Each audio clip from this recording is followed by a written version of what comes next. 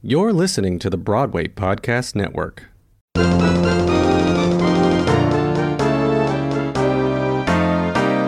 Hey everybody, it's Adam, live and in person for you. Hey everybody, it's Adam, wonder who he'll interview. Hey everyone, it's Call Me Adam, and on this episode of Bearing It All with Call Me Adam on the Broadway Podcast Network, I am recording at the Houdini Museum in New York City. Today, we are speaking with writer and actress Amy Marcs, directors and actors Coco Cohn and Peter Michael Marino. We're talking about Amy's critically acclaimed show, Nice Tits, which has been reconstructed from a one-woman show into a celebrity reading, so stay tuned. Hi everyone. Hey. Hi. Hi. Hi. So now we have done, for my listeners out there, with each of my prospective guests today, I have done interviews with all of them about Amy's show. But because I have a lot of new listeners, we're going to start from the beginning and find out the whole story. I was born in 19... Yep. Oh, I didn't hear 19 what? I think that cut out, yes. All right, so let's start with Amy. So let's get a brief recap of sort of how the show came to be, what inspired you to write it, and everything in between that. So, well, for starters, I'm a cancer survivor. Yes. I had breast cancer in 2009. I actually had DCIS in 2008, and then I had breast cancer in 2009. 10 years. I just celebrated my 10-year anniversary. Yay, congratulations. It's amazing. And in 2009, I made the choice to have a double mastectomy. My mother died of cancer when she was 51, and I just knew it was like the right thing to do. So I was always known for having really great boobs, and it was it's true. The show is called Nice It Tits. is, It's yes. not called Ugly Tits. Yes. So, which is a whole different show. But, so it was really important for me to find the right plastic surgeon and search for the perfect pair of new boobs. And while I that's ridiculous.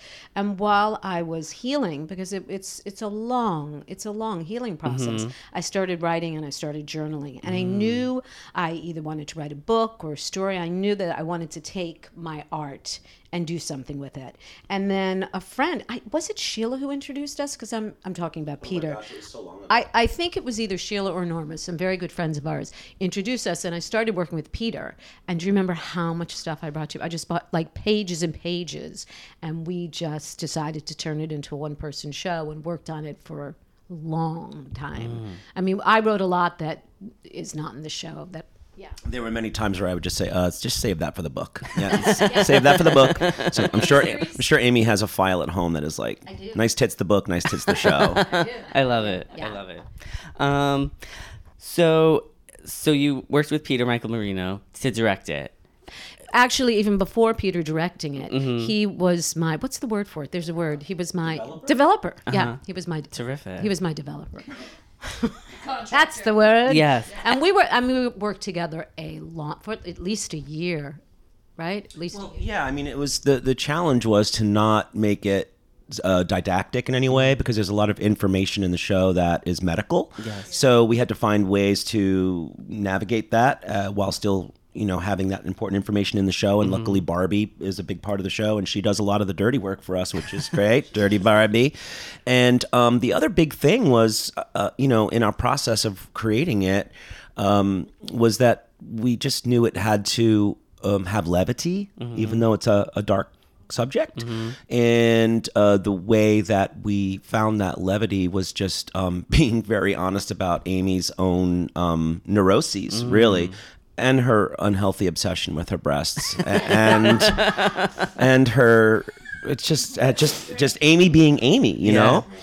So, isn't it unhealthy? Isn't that what you say in the press release? An unhealthy obsession with her breasts. No, I actually don't say unhealthy. Oh wait, just You say healthy. I say obsession. Do I say? I don't remember reading I don't think unhealthy. That's your. Oh, whoops! Sorry, gay man talking. Watch out, gay man talking. That's hilarious. And now I know I saw the show. I think definitely 2016, maybe 2015. Was it?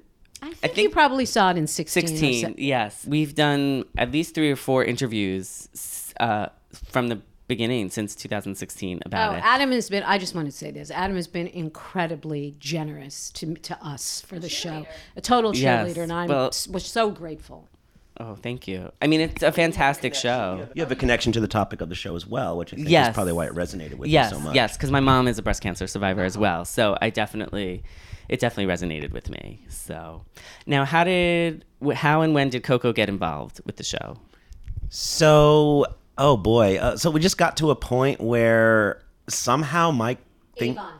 We were doing Avon. Yeah, I was out of town with my own show, and Avon set up some big benefit, and I wasn't around to kind of keep an eye on it, and I needed someone to be a me. Mm-hmm. And since Coco and I have known each other since the beginning of time, and I think also since we're both performers and both teachers, it seemed like a perfect match because Amy's also a performer and a teacher, and I just knew that Coco would have the same sensibility and keep the humor there, which is so important with my stamp on the show.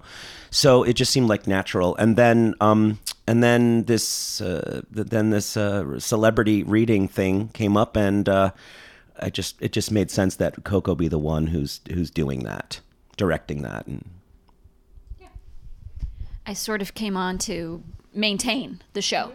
And Amy and I shared a lot of talks about a lot of different things we might eventually do with the show. And this idea probably had been talked about before, something in the model of a show like Love, Loss, and What I Wore, to take the show and take this very personal story and make it a very universal story, which it already is just by listening. But when you start to say, oh, look, 5 different women can be Amy and tell Amy's story in their own voice, in their own way, and it can feel like, I am you, you are me, we are all one.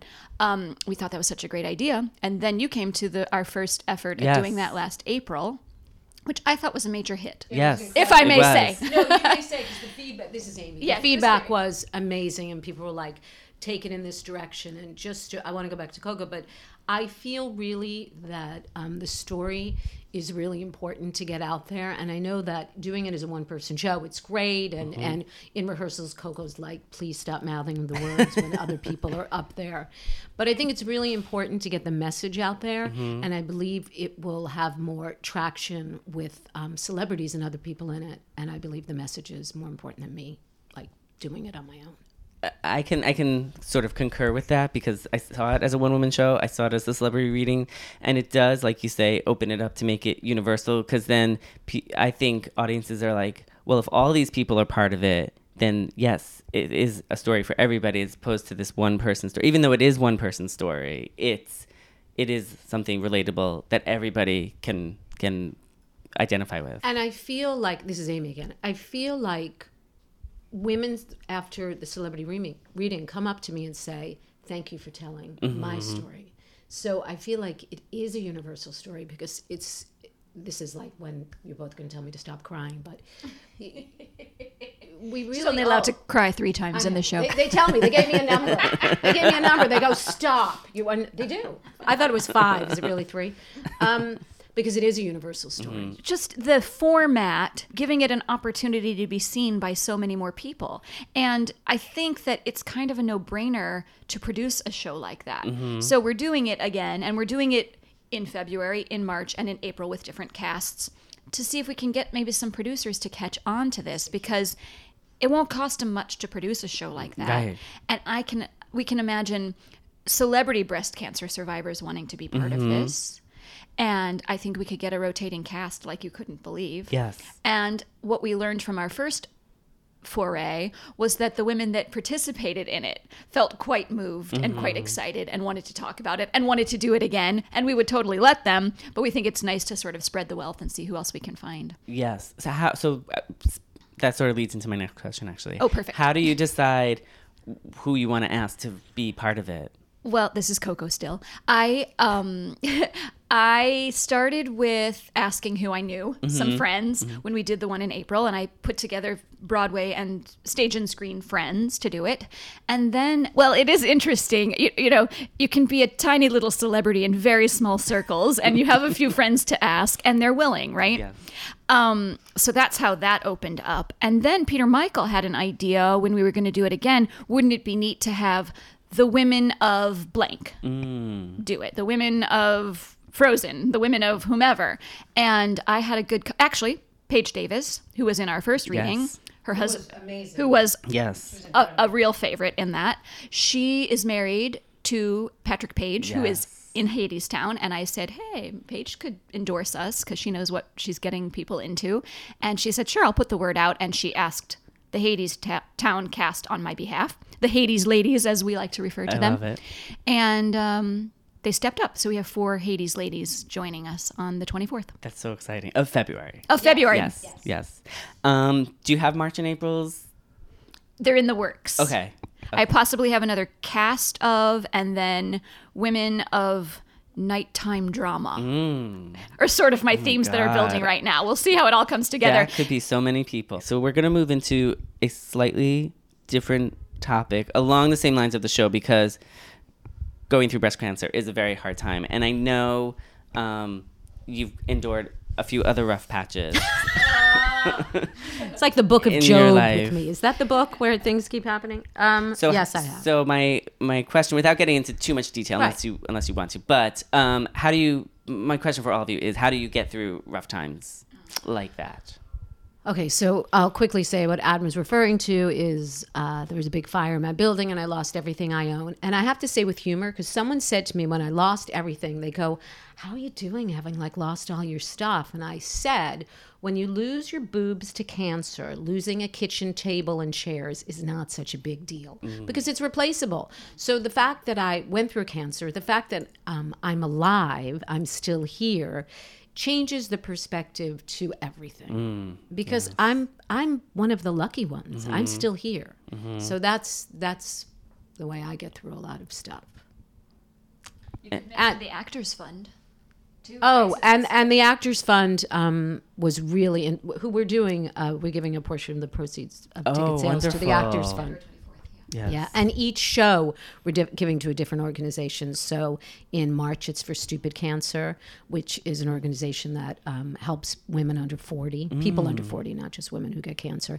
And another organization in April called You Can Thrive, which deals with a lot of alternative treatments. Which, when you see my show, you'll know I'm huge on doing alternative Oh, treatments. that's wonderful. Yeah, I forgot the rest of the question. No, that was that you. How do you get through the rough and times? for me, I would Friends. say friends and humor. And I just, in December, went through another scare. They thought that my cancer might have metastasized. Yeah, I think they thought my cancer might have metastasized. And that was a really hard one. And what I did with that is I chose to go to Los Angeles because it's my happy place. And I just decided, you know what? Why make myself crazy when I don't know the answer? So I just kept myself busy and I made the choice, hard choice, not easy to do, but I made the choice to occupy myself with other things. Yeah. And the wonderful thing is I am cancer free, so it all turned out really well. That's so wonderful. that's my answer. Yes. Priceline presents Go to Your Happy Price. What's up? It's Kaylee Coco. When it comes to travel, we all have a happy place. You can see yourself already there. It's beautiful. It might be sunny and sandy for some, neon and urban for others, deserts or rainforests or hiking trails. With Priceline, you can get to your happy place for a happy price with deals you really can't find anywhere else. Like up to 60% off select hotels to Costa Rica or 5-star hotels for 2-star prices in Cabo. Go to Priceline.com and travel to your happy place for a happy price. All right, see ya. I'm off to Miami. No, actually, wow, look at that. No, I'm going to Hawaii now. Ooh, Cancun looks nice. You know what? Belize looks pretty nice this time of year. Or, Palm Springs. Go to your happy place for a happy price. Go to your happy price, Priceline. Febreze is a proud partner of Can't Cancel Pride. However you choose to express yourself, Febreze has the perfect scent to make your home even more fabulous in your own unique way. Have an amazing Pride from Febreze. Who wants to go next? Oh, the rough times question. Yes. Gosh, I mean, I'll let you know when I get over the rough times. I feel like in the arts, it's like almost always. I mean, yeah. I mean, the odd thing is, I guess for me, when I'm going through rough times, is sort of when I'm most creative. Does that make sense? Mm-hmm. Yes. Yeah. Yes. I just, that's the key. I mean, rough times has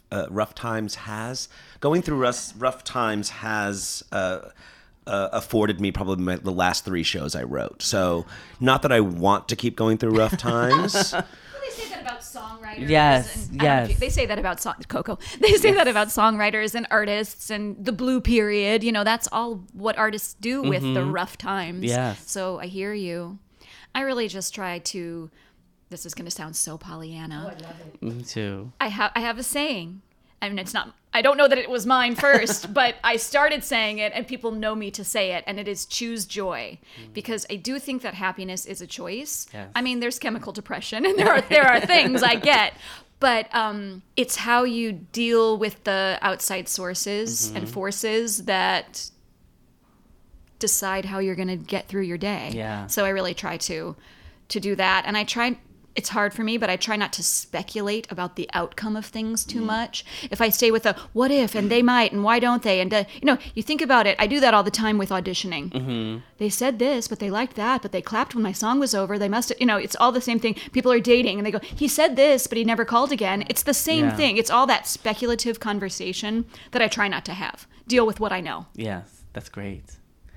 Which goes back to exactly how I dealt with feeling that I might have cancer again. Yeah, the California thing. Right, the California thing. It's like just deal. I love that you just deal with what you have versus Yes. the crazy spinning wheel where you don't know, because that's what gets us in trouble. Yes. The what if. Oh, we all have the crazy spinning wheel. So we're going to switch gears and play a game called I'm a Barbie Girl. Each of you are going to tell me which Barbie you think you are and which Barbie you think each other are. Eeks. So let's start with Coco since you've Since I'm holding the microphone. Yes. I am red lipstick Barbie. I don't leave the house without it. Oh. Are we doing Barbies that actually exist? Well, I don't know that she could exist. Do you know? Do you know every Barbie? I know a lot of them. Do you? Well, then maybe you're going to be. Maybe you should assign me a Barbie. Expert. Yes, Amy, why don't you assign Coco a Barbie? Oh my goodness, this is not that easy. Peter, any thoughts about it? Okay. in your hand. Oh, smart. Well, let me go to Peter, because I think Peter would be astronaut Barbie. Oh, tell us why. Because I think Peter really thinks outside of the box. I think he can exist on a different plane. I think that going to the moon is miraculous, and I think what he did with my show is incredible, and I think what he did with my show is miraculous. And so I deem Peter astronaut Barbie. Do you guys, what do you think? Yes, I think it's amazing and super flattering. How do you like it? I'll take it. I love it. Excellent. I love it. Excellent. And then, I don't know if there is one, but I'm going to make one. Coco is fairy godmother Barbie. Because she's like my fairy godmother.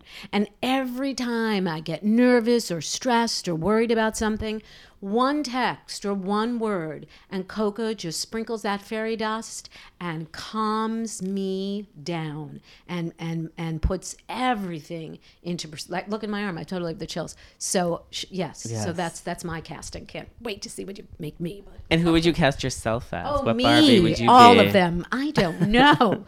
All of them. Tell us even some of the names. Well, I did like Mermaid Barbie. I have to say I was quite a fan of that. I don't know. You cast me. I could. What do you think? I don't know enough of the Barbies. She's done everything. cast her Barbie. She's done everything, Barbie. So and there's a whole. You posted a thing. There's a whole new icon Barbies coming out. Yeah. Right? Yeah. Yes. Yeah. There's like, And every shade of Barbie. yes, there's like 480 Barbies. Right. Something, well, at least on the Barbie website I went to today. Yeah, if like anyone out 480 there like has Barbies. a lot of spare time, just like add Barbie to your Google alerts, and you'll be busy for Yeah. days. Yeah. There's always Barbie news. I don't know. I mean, I would take the Malibu because she had the van, and the van looked like the Scooby-Doo thing a little bit. There was one that, like, I think you dipped it underwater and it changed color. Oh. I think that would be me. Mm-hmm. Not that I change color underwater, but like the fact that you can kind of like be more than one thing. Mm-hmm. Yeah. I mean, I'm not adaptable. Yeah. And then maybe there's one that had tattoos for a while. That would be badass. I'd take that one. Yeah. I would be cancer survivor Barbie. Yes. And I actually would love to write to Mattel. And I believe that they should have a cancer survivor Barbie.